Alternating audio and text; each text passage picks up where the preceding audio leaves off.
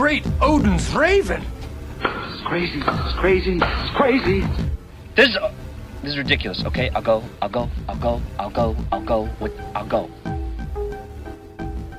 Hello and welcome to the FilmPulse.net podcast, episode number 55. My name is Adam. Today I'm joined by Kevin. How are you, Kevin?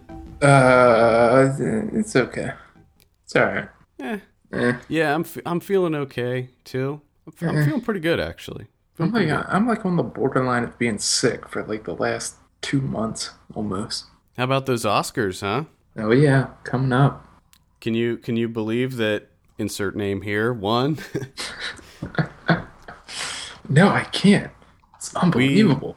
We actually record this on Sunday mornings, so the Oscars haven't happened yet. So by the time you hear this, they will have happened. So because we're not going to be able to talk about the Oscars, we're going to talk about the Independent Spirit Awards, which happened last night. And I think we're also going to sprinkle in some Razzies. Oh, the Razzies were last night as well. I like it. We also have a new Kickstart Sunday project to highlight this week, which is Swim Little Fish Swim, which is having its world premiere at South by Southwest in just a couple weeks. We were able to sit down, I was able to sit down and do a short interview with the film's directors, Ruben Amar and Lola Bassis. But if you think about it, if you've heard previous interviews, it's almost like I was there. It's essentially like I was there.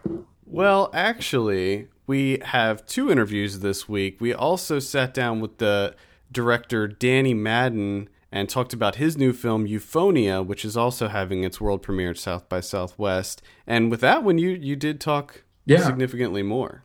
That was an enjoyable interview. Not to say that the other ones weren't, but he was a good guy to talk to. Yeah, I love doing all our interviews, and we have plenty more lined up. So, finally, we'll be making our weekly movie predictions and going over this week's DVD and Blu-ray releases. But as always, let's kick things off with some of what we've been watching. I had a very light week this week, just because getting things ready for the festival and Oscars and all that stuff, and we've been plugging away at the site. So I haven't had a lot of time this week to see stuff, but I did see a couple things. First, we just mentioned it. I saw Euphonia, which is a film that's going to be premiering at South by Southwest. We'll get into that a little bit more during our interview in just a bit. Then I saw Street Trash from 1987. Street Trash. Talk about a great title. This was amazing. I love this movie. This is one of these movies that I always saw the cover for, and I read about it from time to time, but I never saw it before. And I've never heard of this. I just brought it up on IMDb and read the synopsis, and I'm sold. Yeah, so I picked this for my Grindhouse Weekly feature, so you can go to the site, check that out. I talk about it in more detail on the site. But basically, it's about homeless people in Brooklyn, and there is this liquor store owner who finds this case of mysterious liquor called Tenafly Viper, and he sells it to homeless people, and when they drink it, they melt. What more do you want? But the odd thing is, like, that is kind of the big thing about this movie is that when these homeless people drink this stuff, they melt. But there's a lot going on in this movie.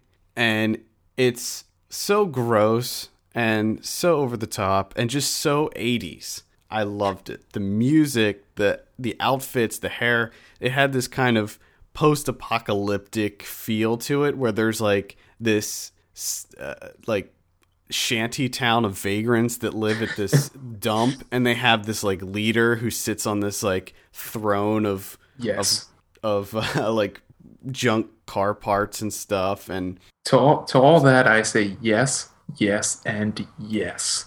It's great, and I pretty much loved every second of this movie. It's so gory and so gross. Like, I cannot tell you enough that this movie is disgusting. Well, but yeah. it's not in a bad way. It's hard to watch, but it's fun as well. Like, when the people melt, it's like a rainbow shoots out of their bodies. Yes, it's like purple and yellow and blue and green. Great. And yeah, I don't know if you know this, but looking up James Murrow, the director of this film, which is the only film he's ever directed, he was the Steadicam operator for Maniac Cop, Beware Children at Play, Panaglide operator for Field of Dreams, sort of a departure there, and Dances with Wolves. I mean, this guy's a camera operator for a lot of films. Yeah. But I just love the fact that it's Beware Children at Play and Maniac Cop. Two movies that we talked about last year. Oh yeah. Fast and the Furious, Steadicam operator. I highly recommend this movie. I can't say enough about it. It is so goofy and ridiculous. I will say this, and I hesitate to say this because people are going to start thinking I have some kind of weird fetish, but somebody gets pissed on in this movie. Oh my God, you do have a weird fetish. That's 3 weeks in a row. 3 weeks in a row. I've seen movies involving someone pissing on someone else's face. Wow. And in this movie, the face no less. In this movie, the guy gets pissed on, and then he cuts the dude's dick off, and they play keep away with his penis. Wow. Yep.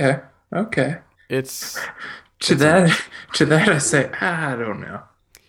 It's a short scene. It's kind of a throwaway scene. You can easily forget about it. It's the other stuff that really, and I find it funny because any movie that takes place in the city in the 80s makes the city look like the worst place in the world.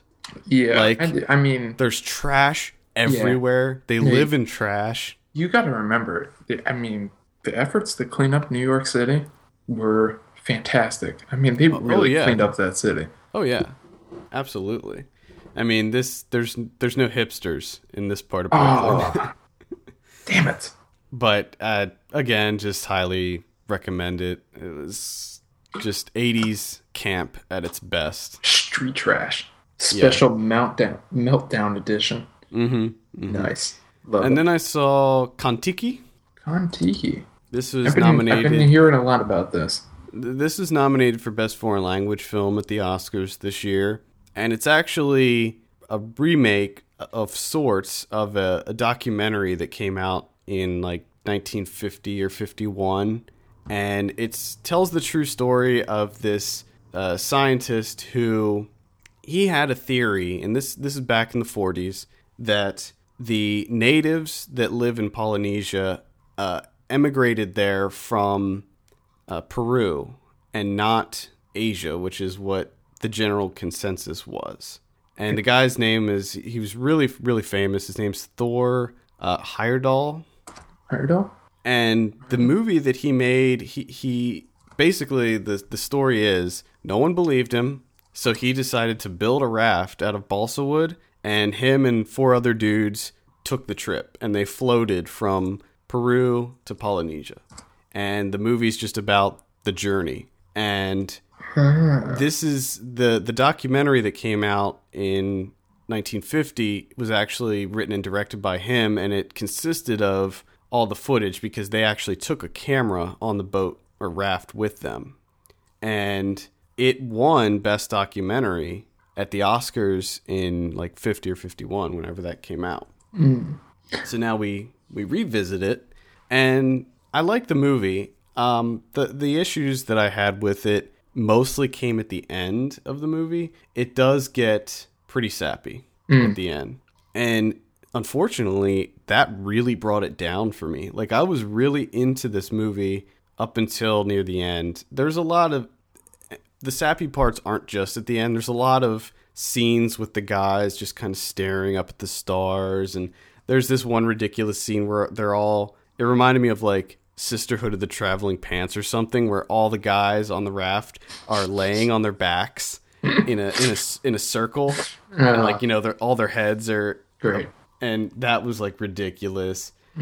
But I really enjoyed the special effects in this movie. I thought the special effects were top notch, great CG, and there's some suspenseful moments, like for instance, sharks are following them like the whole time.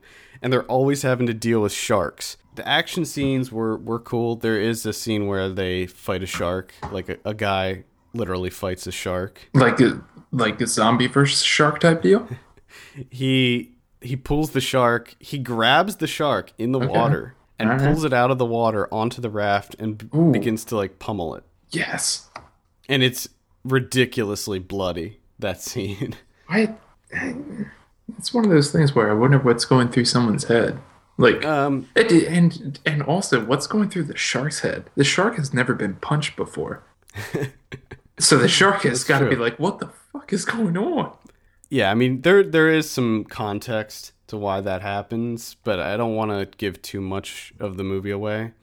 Gotcha. But it is an interesting watch because I didn't know anything about the story. I knew nothing of it. So I've heard a lot about Kon-Tiki mostly because of it being nominated for an Oscar, but for whatever reason, I never looked it up. Yeah, it is. It seems interesting. It's a very interesting story, and actually, in 2012, Thor's grandson did the same thing. He built a raft out of balsa wood, and he took the same journey. Copycat. Yeah, I guess it's like a family thing now, but they have it. Kon-Tiki, pretty good. Kon-Tiki, not amazing, but it is worth a watch. It kind of felt like Life of Pi to me. Yeah, in a way, I would see that. And then I saw Snitch, The Rock. I was waiting for you to go and moving on.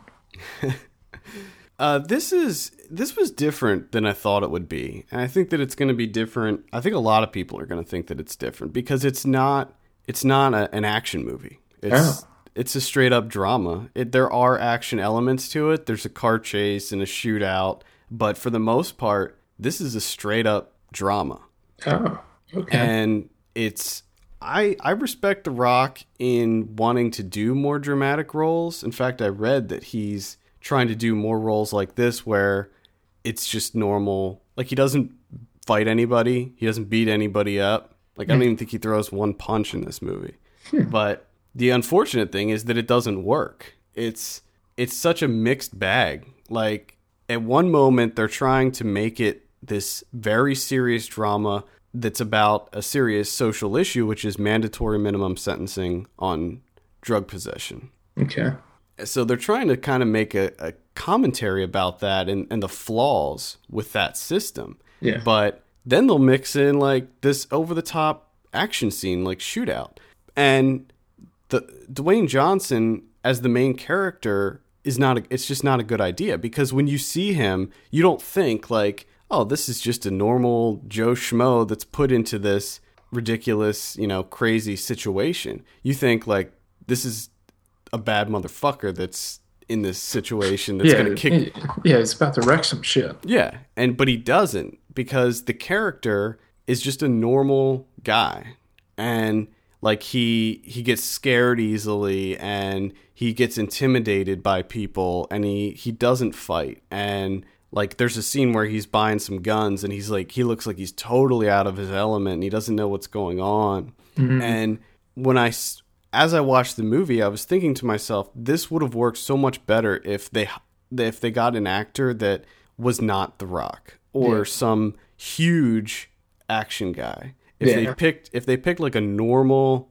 actor, I think it would have worked a lot better, because then the stakes would feel higher, because then you would actually feel like this guy's in danger. But when it's The Rock, you never feel that for a second. No.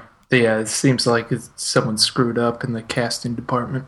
Yeah, and they shouldn't have went with Dwayne Johnson. Yeah, I like him, and I think that he didn't do a bad job. There were a couple lines where I was just like, oh my god, that's completely over the top and cheesy. But for the most part, he did a fine job. It's just I don't think it was the right role for him. And the movie in and of itself it's just all over the place. Like, they do this little blurb at the end where it gives statistics on mandatory minimum sentencing and stuff, and it felt really out of place. Mm-hmm. And it just wasn't very good. I mean, it wasn't a bad movie, but it just didn't have enough. Like, the action scenes were super bland and mediocre. I actually almost fell asleep 3 times at my screening of this. That's not good. the dramatic elements are extremely dry and slow. They drag. So I can't recommend it. I'm sorry. I do have to point out that Dwayne Johnson is going to be starring in the remake of Teddy Bear. Oh. One of the films that you were quite high on last year. I was but again, I don't know if that would work because see the whole point of Teddy Bear is that this guy is enormous. Like he's like twice the size of The Rock. This guy's freaking I know. I'm wondering if The Rock is going to gain muscle mass to do this film. He would have to gain a lot because if you see the guy in Teddy Bear, that guy is huge. A monster. But that guy is huge. That's all I saw this week. I've seen a decent amount of things. A lot of short films. I'm still on the short film kick. Mm-hmm. It's been going on for quite a while now. The first of which was Adam and Dog. I don't know if you saw this one. The Oscar nominated. Mm-hmm. Yeah, this was boring as shit. I'm sorry. It's dry. Yeah. It's just like it didn't hold my interest at all. I didn't care. It was entirely too long. And I don't even... How long was it? Yeah, I think it was like 15 minutes. For whatever reason, I couldn't get into it. I don't know if it was my fault or what, but didn't like it. Another one I watched was Hen, His Wife, which this is the same animator that does Real Monsters. Yes. You remember that shit? Yes. Nicktoons. Oh my god, it was amazing.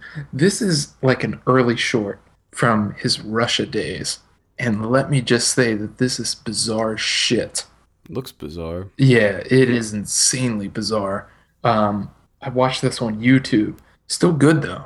I still thoroughly enjoyed it, even though it was bizarre as can be. I was oddly captivated for whatever reason. It's about a blue man and his essentially hen wife. And they have a pet. He looks like a worm with a human face. So... it's messed up. It's messed up. It's just insane to think that this is a guy that does Real Monsters. But the animation style, as soon as you see it, you're going to be like, oh yeah, okay, I see what you're saying. Real Monsters. It looks exactly the same. And then I followed it up with Vera Drake, the Mike Leigh movie. Went in the complete opposite direction, really. And like always, Mike Leigh's movie essentially made me cry. This is about illegal abortions during the 50s in Britain. So, some tough subject matter there. Yeah, just a bit. But like always, Leigh's film has a plethora of fine performances. Imelda Staunton, who plays Vera Drake, does an amazing job. Philip Davis, who plays her husband, does an amazing job. Daniel Mays, who appears in a lot of Mike Leigh films, does an amazing job as their son, who ends up having, some sort of conflicting thoughts on his mother after he finds out about the whole illegal abortion thing. And for whatever reason, Mike Leigh films are just emotionally wrenching films to me. Their characters are so unbelievably sad, but not to the point where they're completely pitiful, where you're just like, oh, these people. But I don't know. I'm slowly, not really slowly, I'm just becoming a huge fan of Mike Leigh, even though I haven't seen too many films of his. But every single one I've seen is amazing. What else? The Cameraman's Revenge. So this is an early 1912 animated feature. Well, not really feature, sorry. Short film by Ladislaus Starevich, who's a Polish animator. This guy does films with dead insects and uses wire to animate them. Okay? This is 1912 we're talking about here. Think of everything Terry Gilliam ever wanted to be. This guy did it in 1912. And I watched this on YouTube as well. And if you can, check out Cameraman's Revenge on YouTube. This is amazing. This is just completely fucking unbelievable that this guy was doing this at 1912. It just, at one point in the film, you just completely lose sight that these are dead insects. The stop motion animation is it's top notch. It's as good as you see nowadays. I mean, if you touch these movies up, you could release it today. and it would be amazing. It's just bizarre that people haven't, topped what he did back in 1912. So that is definitely, check that shit out because it's amazing. Then I watched El Norte, which is an immigration story. This is out on Criterion. It's out on Blu-ray, I think, as well. Gregory Nava. This film was very promising in the very beginning. It's 3 parts. First part takes place in Guatemala. Second part takes place in Mexico. Third, they finally make it to the U.S. It's a brother and sister, Enrique and Rosa, who through political oppression and everything, their parents are killed by the Guatemalan army, so they decide to immigrate to the U.S. First part, Guatemala, this is 10 out of 10. This movie is unbelievable. And then it just slowly deteriorates over the next 2 parts. And I thought, man, I've never heard of Gregory Nava, but this film was really promising. That has to be like his first or second film. This is the guy that did Selena. And yeah, apparently his career just went nowhere, unfortunately.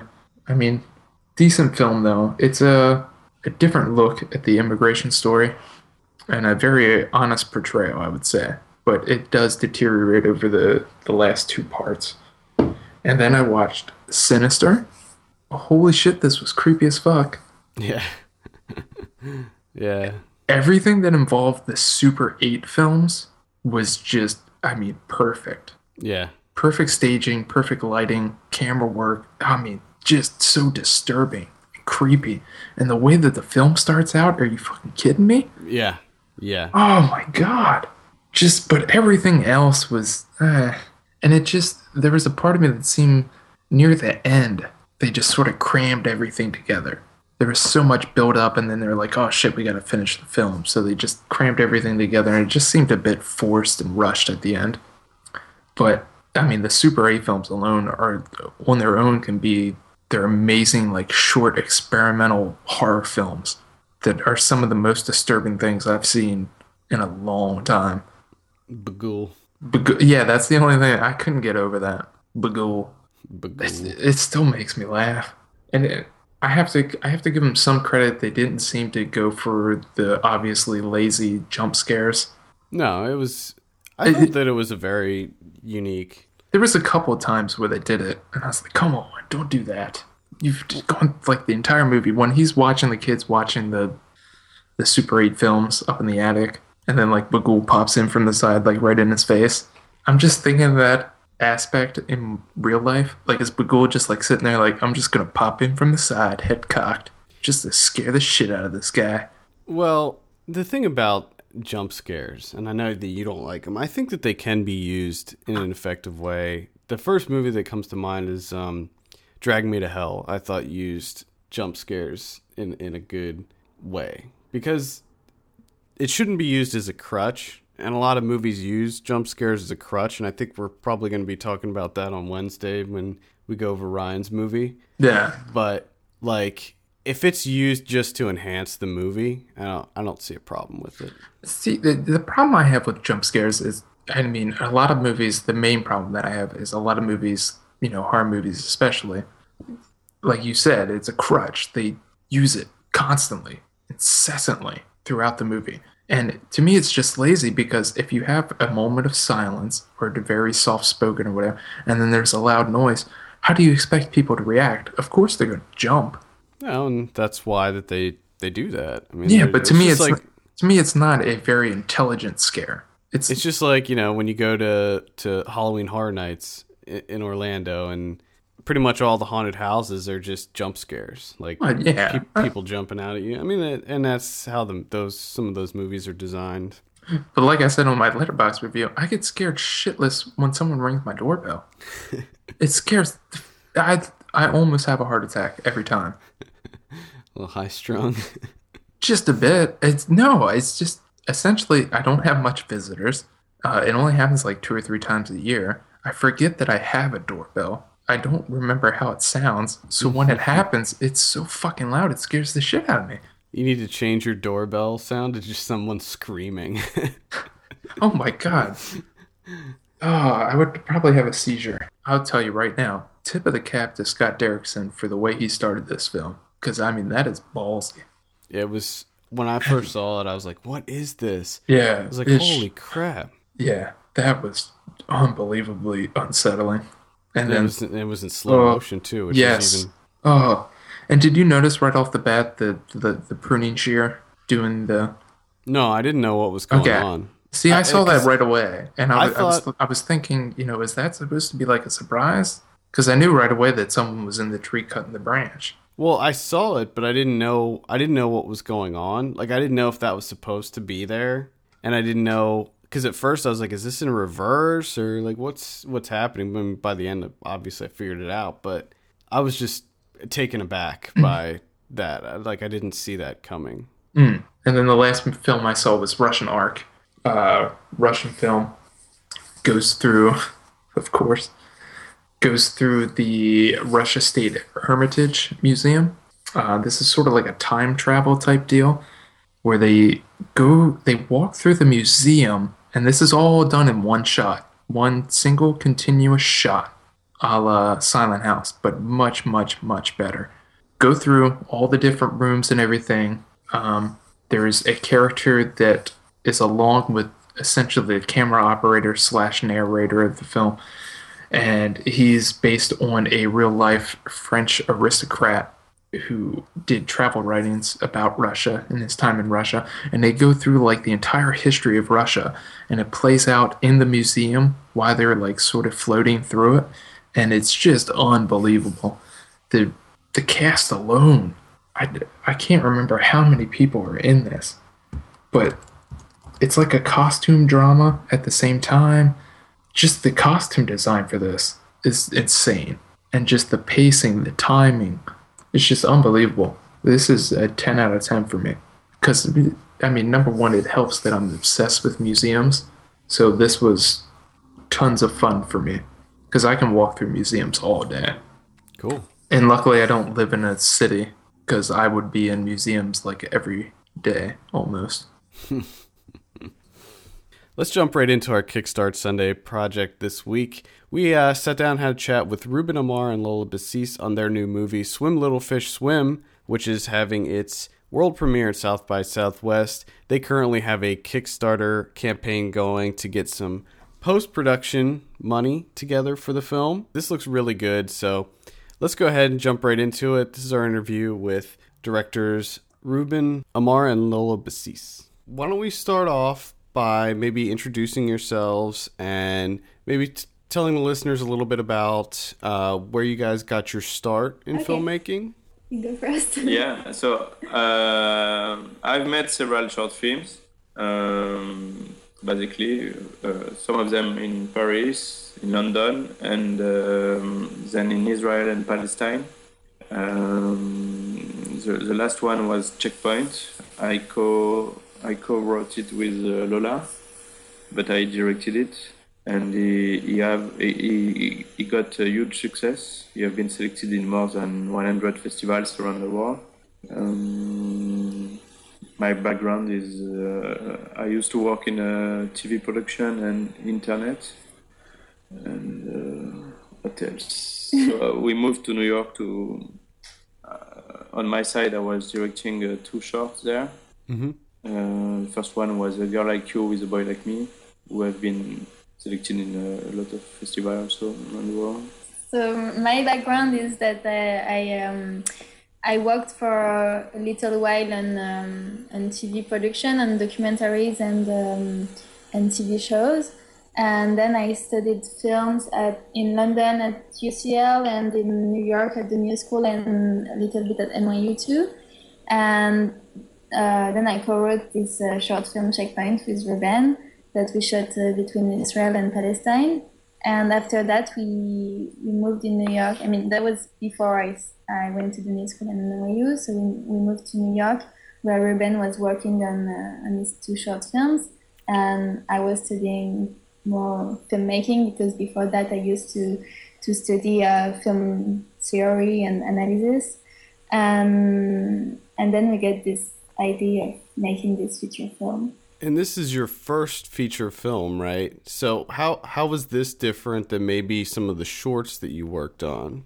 That was much more difficult, especially because we get more money for the last short film we did than for the feature. Yeah, because in France you can easily get some grants for short film. You are very supported by government, and we receive, I think, at least the same amount of money than we get to make this feature. So, but also because we wanted to make our own story and experiment it. So we didn't want to write a proper script. I mean, we had a story and that was pretty developed, but we didn't want to write the dialogues, and we wanted to experiment with the actors. Yeah, and we were very attached to be independent, not because of just to be independent from the studio or whoever, just because we would like to work with the actors as we always want to try. Yeah, and do it our way without being led by anybody. So that was very different from the short film, because the short film was very scripted. And, I mean, that was our idea, but that was because we got the grant.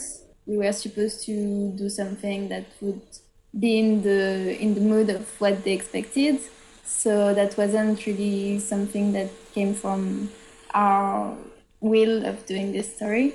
And that was really scripted, and the production was very for the feature, we try to make totally the opposite way.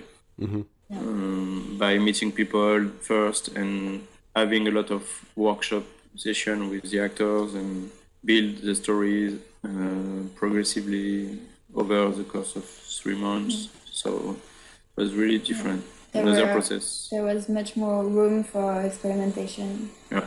In the feature film process. Well, let's talk about the film itself. We're discussing Swim Little Fish Swim. So this is making its world premiere at South by Southwest next month. Yes. And why don't we talk a little bit about the movie? Maybe just a plot synopsis. What's this all about? So it's about it depicts 3 intertwined stories.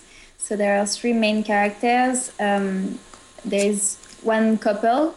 That is composed of Leeward and Mary. So Leeward is a very fringe musician, and he doesn't want to work for money, and he's a bit like a new age visionary, and he has his own idea of art, and the couple is facing a crisis because the woman Mary is a hardworking nurse. And she works a lot, and she wants they're in their 30s, and she wants a proper family life, and she would like to move into a house with her family, etc.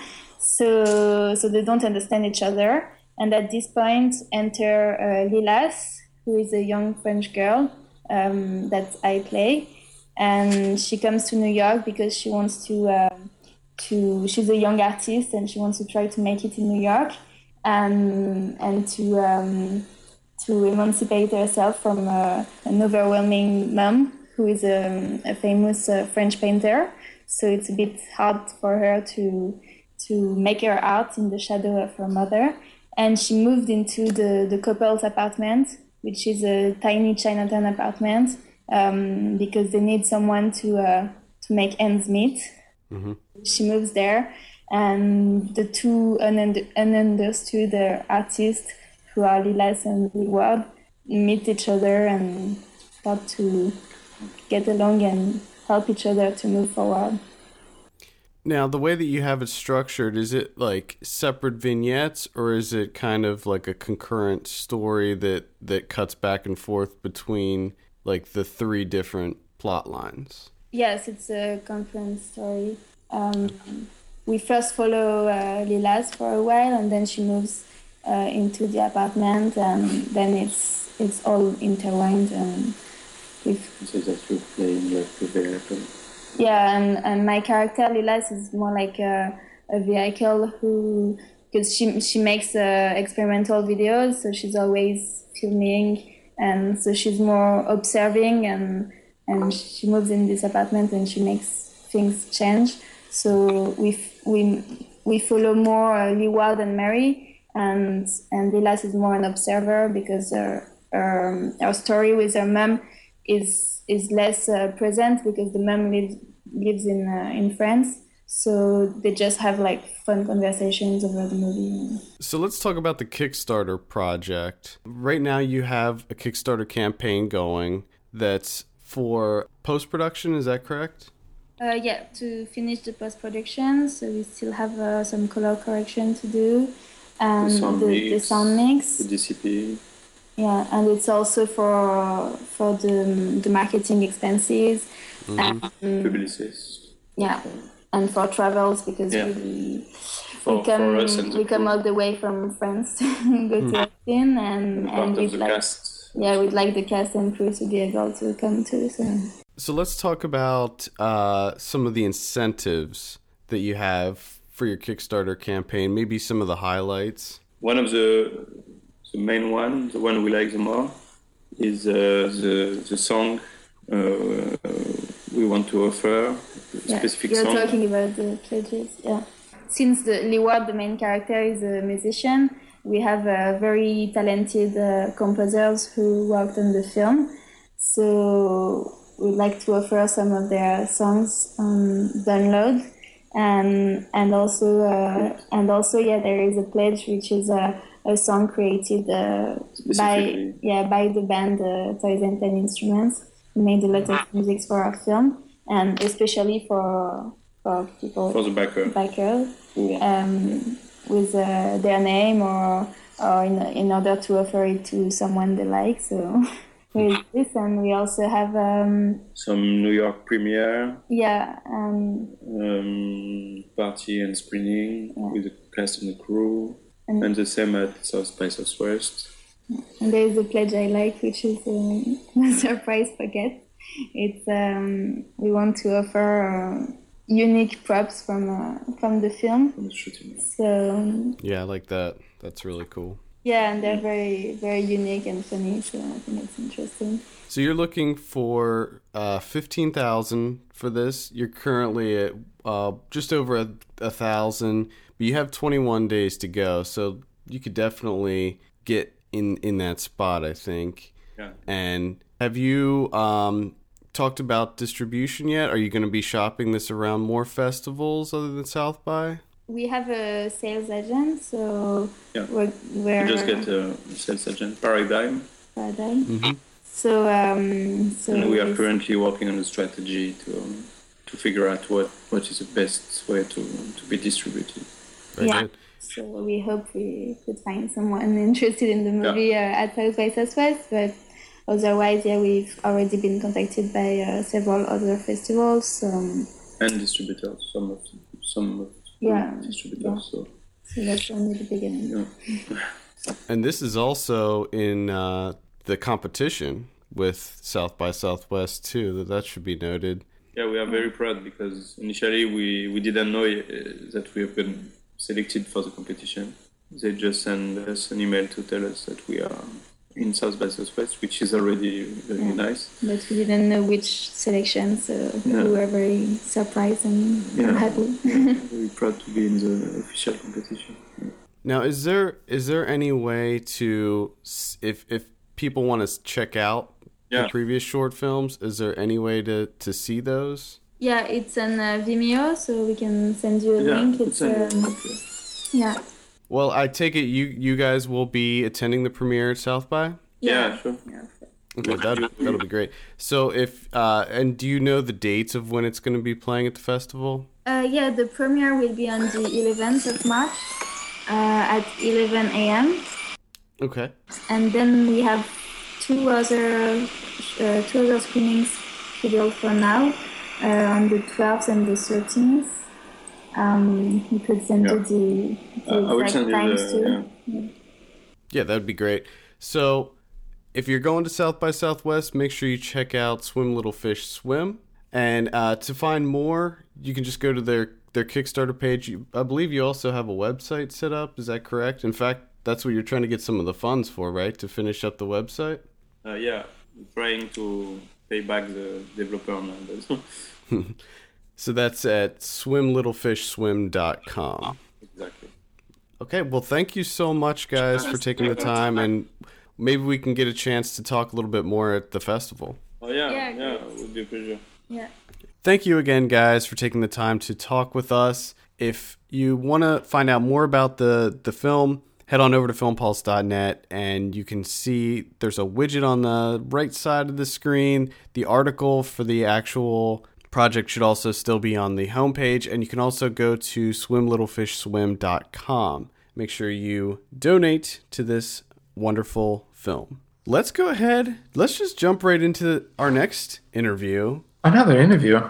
Another interview. It's a two for this week. Tandem interview. Nice. We had a chat with director Danny Madden about his new film, Euphonia, which is also premiering at South by South this year. So let's go ahead, just jump right into that. Why don't we get started by maybe telling the listeners a little bit about yourself and maybe how you got your start in film? Okay, I mean, I grew up in South Florida originally, like Nice. Fort Lauderdale area, and kind of, I don't know, I've always been interested in it. Kind of grew up in a family full of like, my mom is kind of into books, my dad's into movies, so storytelling was always kind of a big thing for the Madden family. And Nice. I don't know, I mean, how do those things start? You kind of take dad's camera out and shoot some stuff with your friends, and I don't know, that kind of begins that style of storytelling for us. So we're talking about Euphonia. Now, this movie got picked up for South by Southwest. Why don't you just give us just a little synopsis of what this movie's all about?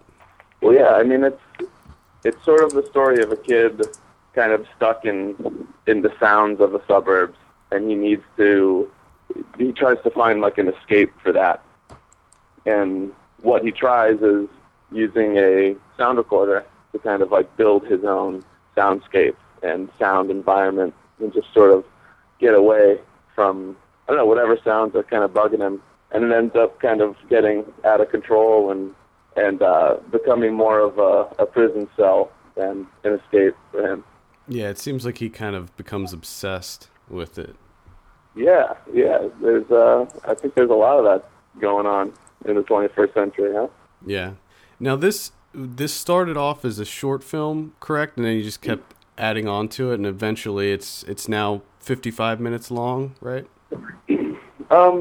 Yeah, not really adding on to it. I mean, the script was 20 or so pages, and we just kind of shot it how we felt it needed to be shot.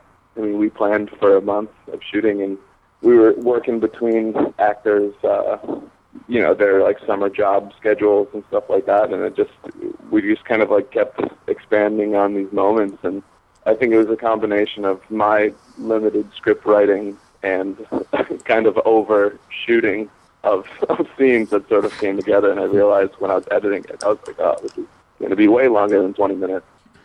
Yeah, so you pretty much did everything with this movie, right? Yeah, I don't know. I got a lot of time, kind of. I'm very patient with these kinds of things. So, yeah, I mean, it's something that Benjamin Wiesner was kind of, he was a big help in as far as story goes.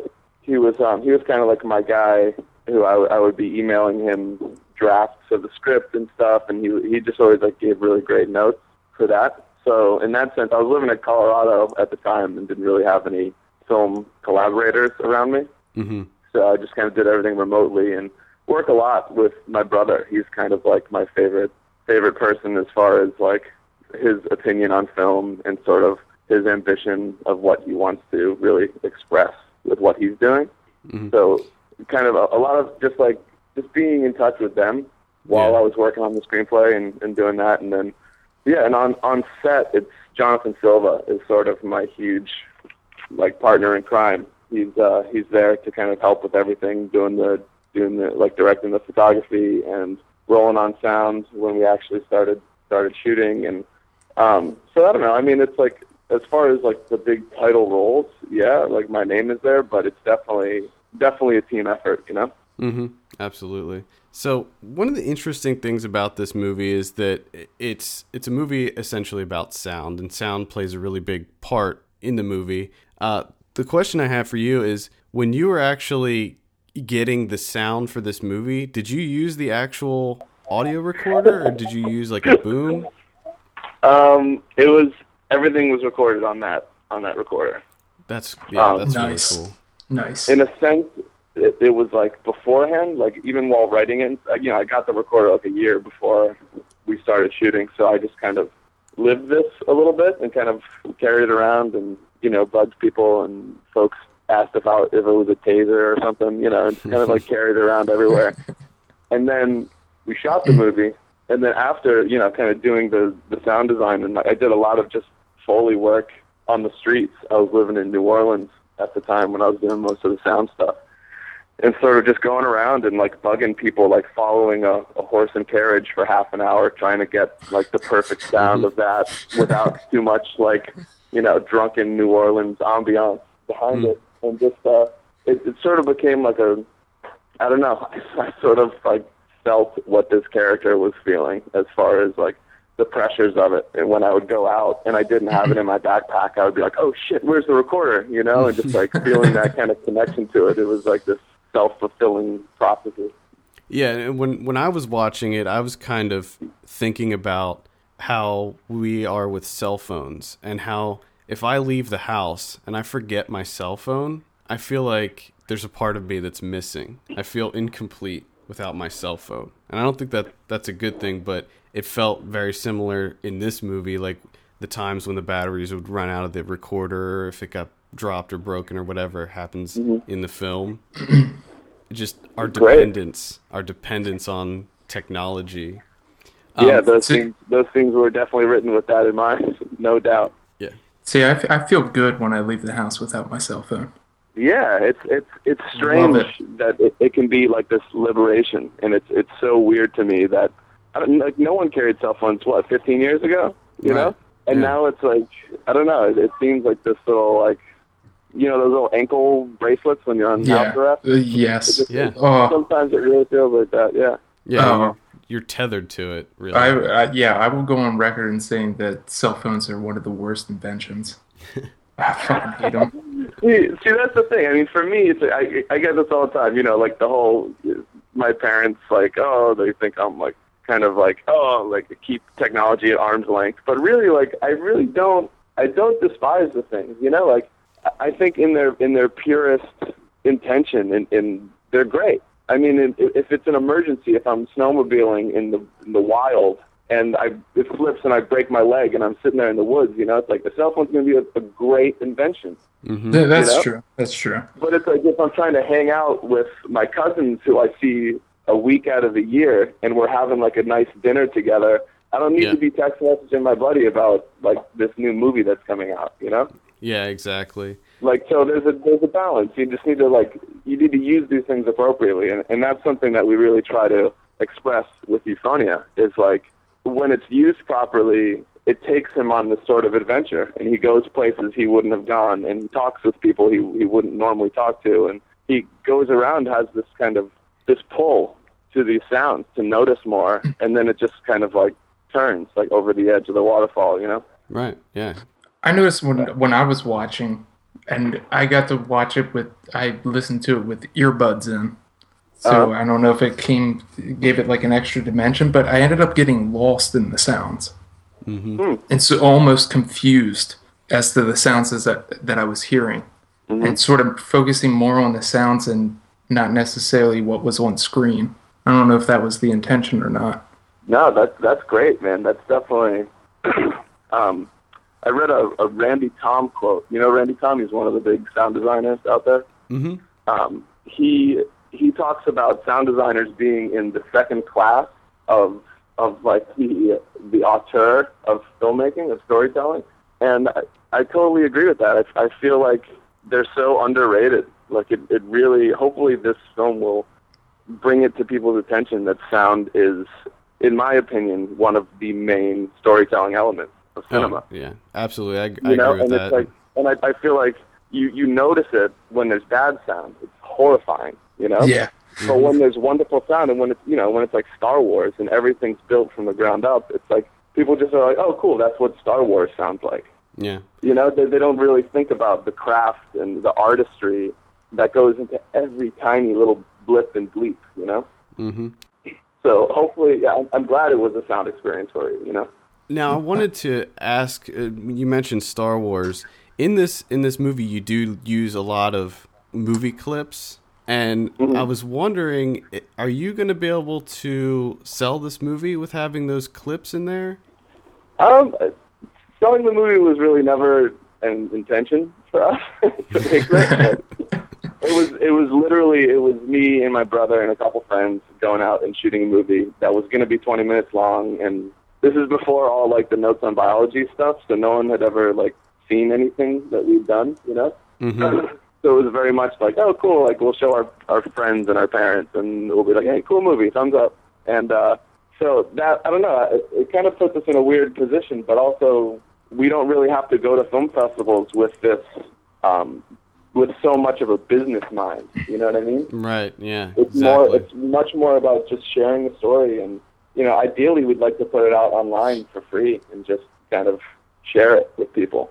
That would be ideal, but that's definitely stuff to talk with Jim, our producer, about. You know, he's more into that stuff and knows more about it. So.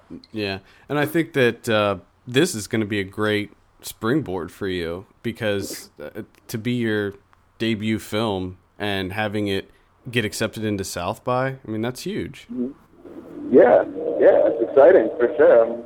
I'm glad they saw something in it that they feel is worth sharing. Now, I take it you weren't really, when you were making this, were you anticipating such a positive reception of it and getting into festivals and the like? Yeah, I don't know. I tend not to think about that stuff so much. I'm very, I don't know, like you said, like I have a lot to think about when I'm working on this. I fill a lot of roles, and I really just try to think about how to communicate the story in the best, like, most immersive way that I can, and then suddenly the movie's done, and then it's like, okay, cool, now we can think about what the hell to do with it, you know? Yeah. But I'm very much like, because like the thing about that is I feel like it brings in a lot of pressures that I think are sort of pseudo pressures, like, oh, we have to get this movie done by this deadline, you know, when really it's like no one's really anticipating this. We're just making this on our own time. Like, why not take the extra month and fix all those little sound tweaks that I have a list of, you know, and I'll just do that. And so, I don't know, there's so much for me to think about in pre-production, production, and post-production that, I don't know, the whole, like, what to do with it afterwards doesn't really have a place in my mind. It's probably a good way to think about it. I mean, it lets you focus on the film itself and not all that extraneous stuff. Yeah. And that's definitely something that Jim Cummings kind of came into the Ornana picture about a year and a half ago, and he's much better about, like, a more producerial, like, minded. Mm-hmm. So he kind of he thinks about that stuff and like does a great job of not letting me worry about it. You know, like, if an email comes through, like, oh, hey, for example, like an interview thing. I'm animating the new film right now, and I'm kind of like sinking into the story, like sitting at this desk all day surrounded by thousands of sheets of paper. And Jim kind of, like, you know, taps me on the shoulder. He's like, hey, Sunday morning at 10, okay? And I was like, okay, Jim, thanks. You know, and like that. So kind of like to have the team to, like, sort of help with all that and sort of keep the project, like, just jamming along as smoothly as it can is invaluable. Absolutely. Yeah. So what's next? What's next on the plate? Confusion Through Sand is what it's called. It's another animated short, and it's I don't want to give away too much, but it's the story of sort of it's an interpretation of, like, desert warfare through the eyes of this one soldier who may or may not think too much, and how that kind of can get in the way of you know, a soldier's duties, and sort of a lot of confusion, like, culturally and physically. There's a lot of kind of abstract animation in there, and I don't know, it's something absolutely different from anything I've done, which is something important to me, is to really try something new every time. Well, I'm definitely interested in that. Yeah, I read about this on the Verge article, and it says that it's a hand-drawn style, which automatically has me interested. Yeah. I mean, as you can imagine, I'm not too keen on computer stuff. You know, I can work Final Cut as much as I need to, but beyond that, it's kind of like all the crazy computer animation stuff I haven't really gotten to. So the more that I can do physically, just the better for me. It's like you're going to be spending thousands of hours working on this thing, so I'd rather be looking and touching paper, you know, instead of kind of slumped over a computer screen. Right. I'd love to hear that. Yeah. Yeah, and it just gives it like the look. We've been doing some tests, like animation tests, and we backlight it, and the texture of it's all on recycled paper, and it all kind of comes through in this like really beautiful, organic way, and it just looks tangible. Like you can touch the frames almost, you know, and that aesthetic is so beautiful to me, and it's just, I don't know, it's rarer than I'd like it to be. Yes, you know, definitely is. Yeah, in the world of animation, I feel like people are, especially indie animation, you know, people don't have a lot of time to do stuff, and they just like kind of, there's so many computer shortcuts that they're like, oh, this looks fine, and to me it's just like, I like to see that. I like to see the like fingerprints on it, if you will. Yeah. Yep. Exactly. It is one of those things that unfortunately seems to be dying out a little bit. Is the hand drawn animation. Right. Yeah. Right. So. That's true. But I don't know. It's stuff like it's really stuff like Kickstarter is kind of helping get that. So I've seen a lot of kind of hand drawn indie stuff coming up on there, and I like to see that. You know, people are kind of the hand drawn fans are coming out of the woodwork. You know. We do a feature every week on the site called Kickstart Sunday, where we support a Kickstarter project, and then we usually have the director on, and we talk to him. And one of the ones that we did just a few weeks ago was a short film called Arrival by a director named Alex Young, and he does all hand-drawn animation, and it looks amazing. It looks like a Miyazaki film or something. And right on. It's called Arrival? Yeah, Arrival.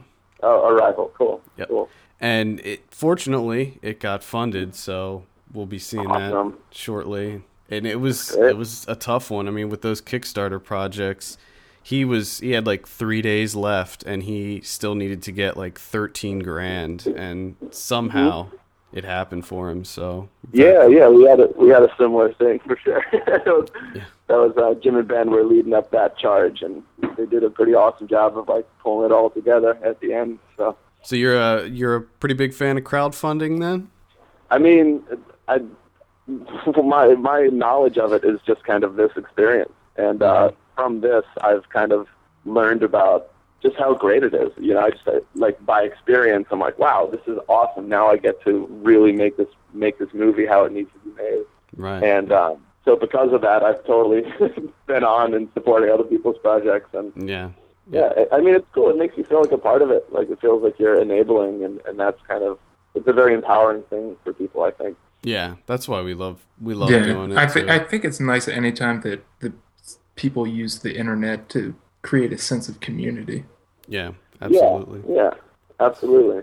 And it's going towards something that like people. There's an animator called Caleb Wood, and he's up in like, I don't know, he's in like the woods of like Michigan or Wisconsin or something, and he's just like, you know, graduated RISD and moved up there, and he's kind of living at home like in the woods, you know. And I think he did like an Indiegogo thing and got his project funded, and it's like just so cool. Like this kid films himself in the woods, like, hey, I'm trying to make this movie, and he can do it from there. He can do it from his home. You know, I think it's great that like, I mean, you guys know you're in Florida and Pennsylvania. You know, it's not New York, it's not Los Angeles. That's a big thing for me is like shooting movies in Georgia is great because people are excited to help you when you're making a movie. They're not jaded. You don't go into a bakery and say, hey, we're going to shoot this scene, and they're like, okay, well, bring in the contracts, and it's going to be this much money per day. You know, you go to a baker in Georgia, and he's like, oh, you guys are filmmakers? Please, like, I'll close the store down for 3 days, you know, so my family come watch you film, and, you want free donuts? And, you know, it's just like, it's such a different atmosphere on set, and there's just such a different kind of excitement, you know? Yeah, and I've noticed that a lot more indie films that are coming out these days are being shot in different locations, and I feel like people are starting to move away from the whole Hollywood scene. Yeah, it's just new flavors, you know. I mean, that to me is what like people are. They are so many flavors, you know. People come from all different places and they like live all different kinds of lives, and I think that the accessibility of film is starting to reflect that. Right. Yeah. And absolutely. It's really exciting to me, you know. Well, congratulations on getting into South by Southwest. Do you know the date that your movie's going to be screening there? I think it's going to be the 9th and the 10th. Like the 9th that Saturday at night, and then the 10th will be in the morning sometime. I'm not exactly sure on that. I have on South by Southwest's website here. It says the 9th, the 12th, and the 13th. Oh, okay, the 12th and the 13th. Is the 12th, is it like an AM showing? Yeah, it's like 11 a.m. The 9th is at 7 p.m. And Wednesday, March 13th is 4:30 p.m. Cool, yeah, Now, yeah. Are you going to be at the festival? Yeah, I'll be there from the 6th to the 12th. I think I'll be leaving the 12th, or maybe the 13th. But our producer, Jim, will be there for all 3 screenings. And Cool. so, Well, yeah, we'll definitely try to meet up when we're there. Sounds great. Thanks again, Danny, for taking some time with us. Hopefully we'll be able to meet up with him in South by Southwest and have a follow-up chat. Let's talk about the Independent Spirit Awards. All right. They were on last night. Big winner, Silver Linings. What did you think about this? Yeah, it was great. Whatever. That was just bullshit. I was extremely disappointed in the results. Extremely. So let's just run down the list. Best Feature went to Silver Linings. Best Director went to David O. Russell for Silver Linings. Best Screenplay went to Silver Linings. Best First Feature went to Perks of Being a Wallflower. Best First Screenplay went to Safety Not Guaranteed. The Cassavetes Award went to Middle of Nowhere. Best Female Lead went to Jennifer Lawrence for Silver Linings, of course. Best Male Lead went to John Hawkes. Supporting Female went to Helen Hunt for The Sessions. Documentary went to The Invisible War. Best International Film, of course, went to Amour. Matthew McConaughey got Supporting Male for Magic Mike. Cinematography went to Ben Richardson for Beast of the Southern Wild, which I was happy with. Nice. I like that one. Yeah. But, so overall, Silver Linings cleaned up. Yeah, dude. I really don't think that they're going to win that many Oscars. Oh, God, I hope in not. comparison. I hope not. If they do, I'm just going to lose it. I was incredibly disappointed. I don't think I voted for Silver Linings for anything. No, I didn't. I mean, taking a look at the nominees, yeah, I didn't vote for Silver Linings at all. No, I know I didn't. For Best Picture, I went Beast of the Southern Wild. Same here. Best Director, I think I went Wes Anderson. I think I went Ben Zeitlin. It was a toss-up between those two, but I think I ended up going with Wes Anderson. Best Screenplay, I think I also went Moonrise on that one, but I can't. I went Seven Psychopaths on that one. Maybe that's what I did. I think I did that. Yeah, I think that's what I did on that one too. First Feature, I think I went. Was Safety Not Guaranteed up for that? Are you talking? Yeah, Best First Feature. Okay. I thought you were going to go Best First Screenplay. But yeah, Best Feature was Safety Not Guaranteed. Give Me the Loot, Fill the Void, Sound of My Voice, Perks of Being a Wallflower. I went Safety Not Guaranteed on that one, I think. This one, I think I went either Safety or Give Me the Loot. But definitely wasn't Perks of Being a fucking Wallflower. I didn't mind that movie, but I know I didn't vote for it. Screenplay, I think I did vote for Safety Not Guaranteed, and that's what won. Yeah, I think I went with that as well. Overall, I thought, now the award show itself was good. I thought that Andy Samberg was funny, and I liked all the skits, and the screenwriter of Safety Not Guaranteed, who was completely inappropriate and drunk and hilarious. That was good. Yes. I was surprised to see Michael Haneke actually there and accepting the award and speaking in English. It was overall a very entertaining award show. I think that it'll be more entertaining than the Oscars. No, without a doubt. The Oscars are always a train wreck. Everything about the Spirit Awards is great because it's much more laid back. Everybody's drinking, everybody's laughing, making jokes, dropping F-bombs, and it's just so much more fun than the Oscars. And you don't have to worry about like the playing them off music coming on. They just roll with it. Like there's no playing you off music. Now, people might eventually tell you to sit down and start yelling at you, like in the case of last night, where people in the audience are literally telling him to go and sit down. You end up being escorted by security. Yeah, that was all very funny, but it's just much more streamlined. Like no bullshit in that, but. The results of the awards I was not happy with. The show itself I found to be quite entertaining. Nice. Yeah, I just extremely disappointed by the whole Silver Linings Playbook thing. Number one, I didn't think it was a good film, and we've talked about this numerous times.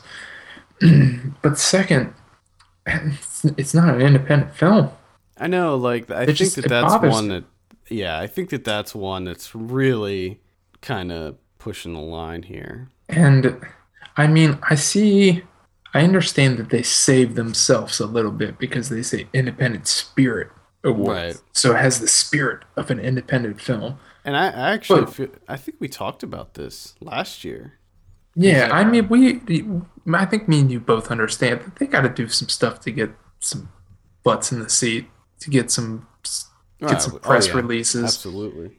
Build it up a little bit more, and hopefully it'll help out one of those, essentially like a trickle-down theory type deal, which who knows if it works or not.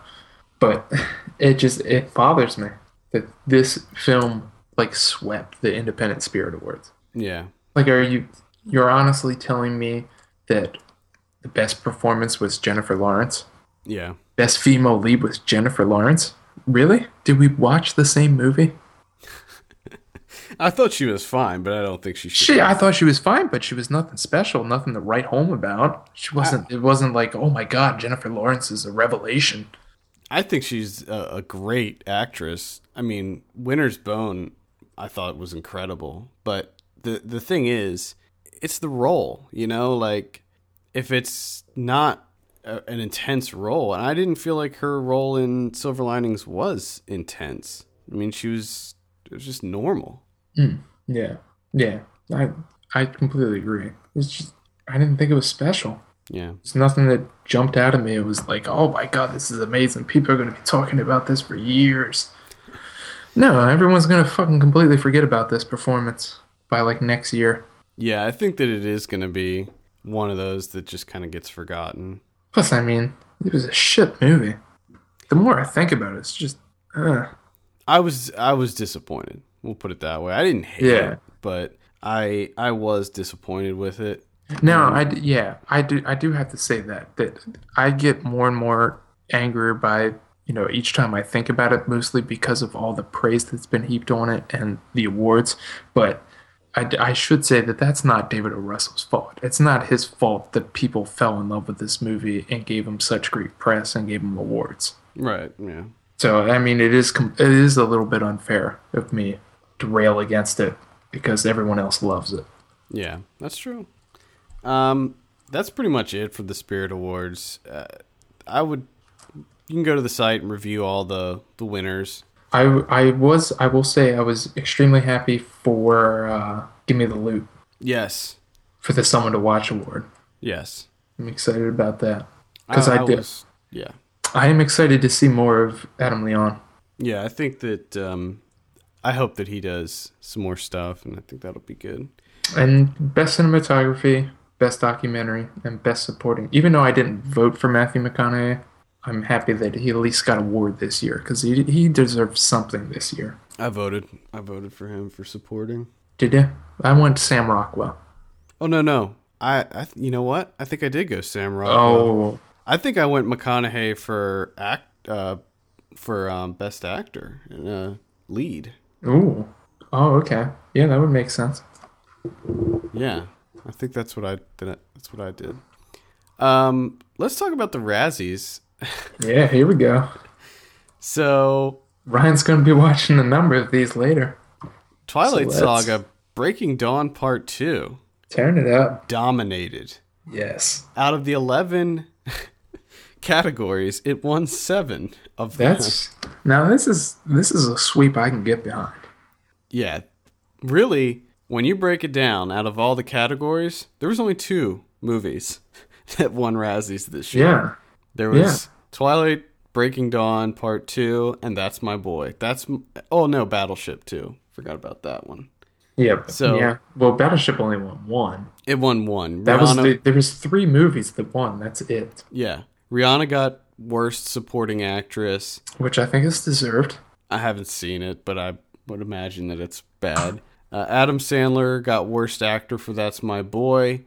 And Worst Screenplay was also That's My Boy. And all the rest went to Twilight. We got Twilight. Worst Picture, Worst Director, Worst Actress, Worst Supporting Actor. We got Worst Ensemble Cast, Worst Remake, Ripoff or Sequel, Worst Screen Couple. I would say that the worst screen couple is an upset. Because I would have won any 2 cast members from Jersey Shore and the Three Stooges. That's how I would have went. I have seen the Three Stooges, and I would probably also do that. Nice. So I think that's the upset of the night. Did any of them accept? Not that I'm aware of. Oh, that's unfortunate. Not that I'm aware of. That is unfortunate. It's rare that people accept them. I think I read that Tom Green accepted his for Freddy Got Fingered, and there might have been a couple other ones here and there. Yeah, because someone's really popping out to me. Is it Halle Berry? Nicolas Cage, maybe. Yeah, Halle Berry. Because I think that was in the same year that she won the Oscar. Yeah, her Razzie for Catwoman. Ryan's favorite. That was an odd year for Halle Berry. Yeah, She was in like one of the worst movies of the year and one of the best. Yeah. Crazy. It happens. It happens. It does happen. Money's a crazy thing. It'll make you do some weird shit. Yeah, I think we have movie 43 to prove that this year. Yeah. Or a lot of favors were owed to a lot of people. Yeah. All right. Let's move on. Talk about our predictions. Snitch, you said 36. I said 42. Actual 53 on Snitch. 53. Okay. I think it got a higher score just because of Barry Pepper's wicked beard in it. Oh, Barry Pepper has a beard? Oh, dude, Are you serious? It's like one of those gross, like really long beards. Oh, man. Nice. It's intense. Dark Skies, you said 10. I said 35. Actual 38. Wow. Dark Skies. That seems extremely high. Yeah, I thought that was going to be low too. But next week, 21 and over. What are you thinking on this bad boy? Oh my god. 21 and over. I'm gonna go 20. 20 for 21 and over? That's right. I think that this looks so bad. I'm gonna say like 18. Yeah. Jack the Giant Slayer. I think this looks bad. I think everything looks bad right now. I'm gonna say 42 on JGS. I'm gonna go 36. Last Exorcism Part 2. 7. I'm gonna say 10. You kidding me? And Stoker. Ooh. This one I think is gonna be real good. I wish I could see this. I think it's coming to the Charles, but I don't think it's gonna come this weekend. Is it only limited release? I think so. I was thinking this would get a wider release. I thought so too. I mean, there's been a decent amount of buzz around it. Yeah. I'm going to say 87 on Stoker. I'm going to go like a 74.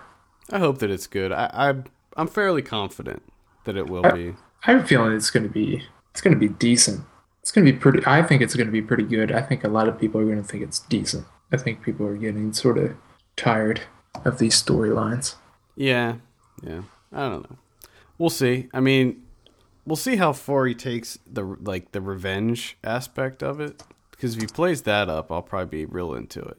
I think that's one of those things. When he comes over to America, I'm sure that they're telling him that he's got to dial it back. I don't know. Which doesn't make any sense because his entire thing is what brought him over here. His movies are so intense. I have a feeling that this will be dialed back. It's just, I don't understand Hollywood and the U.S. with bringing directors over, and that's their whole thing that gets them on our radar, and then we bring them over and we're like, yeah, we don't want you to do any of that. We want you to do what we do. Yeah. It's like, what the fuck's the point?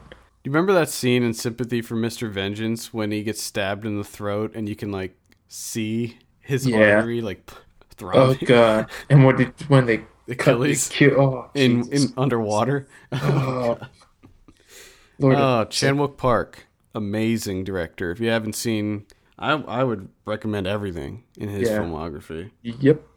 All right, DVD and Blu-ray releases. This is for Tuesday, February 26th. 2013, we got Girls Against Boys, that's crap, don't see it. Chasing Mavericks, that's crap, don't see it. Holy Motors, that's great, go see it. At least I thought it was great. Yes, I thoroughly enjoyed it. How to Survive a Plague, that's very good. Check it out. That's actually, right now, that is Play Instantly on Netflix. So if you have that, check it out. Yep, that's how I saw that. So, highly recommend that. Oscar nominated. We have The Loneliest Planet. I think you liked this one more than I did. I was not. Yeah, I think it's an interesting piece. It was just, I thought it was really dry. Yeah, it does drag a decent amount. I don't want people to think that I hated it or anything. I think I gave it like a 3 or something on Letterboxd. I did like it, but I did think it dragged. Then we have The Master, Paul Thomas Anderson. Oh yeah, check it out. Do it. Yeah, I would highly recommend The Master. See it, believe it, feel The Master. And then we have big Razzie winner, Twilight Breaking Dawn Part 2. Perfect. I think the Razzies speak for themselves on this one. Oh hell yeah. Ryan's going to be watching this at some point in time. More than likely. Probably. Yeah. Probably. Yes. All right. I think that wraps it up. That's right. I have 2 criterions here. That's right. We got some criterions. We have a French movie called The Chronicle of a Summer, which is out on Blu-ray, which is sort of a collaboration between a filmmaker, an anthropologist, and a sociologist. Very bizarre mixture of documentary / narrative, like a study. I'm somewhat interested in this. Someone probably check this out at some point in time. And then there's Sancho the Bailiff from 1954, Japanese film. Apparently supposed to be one of cinema's greatest masterpieces. So, about the human resilience in the face of evil. And it's been out on Criterion before, but now it is released on Blu-ray. So that as well sounds interesting, but as always, everything on Criterion sounds interesting. Yeah, it does. All right, I think that wraps it up. For all the latest film news and reviews, visit us at filmpulse.net. We want to hear your feedback. Send us an email, feedback@filmpulse.net, or call our voicemail line. That number is 850-391-6071. Also, please take a minute to rate us on iTunes. We appreciate that very much. filmpulse.net. My name is Adam. And I'm Kevin. And we will see you on Wednesday for Ryan Watches a Movie. Sometimes love takes the long way home. She gets lost when she's on her own. She'll find you some other day. Maybe in a different way.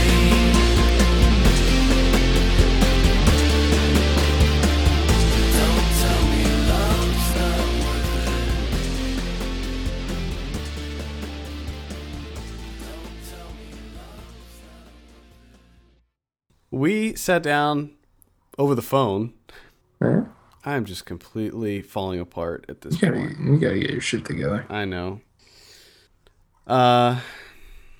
We sat down with a chat.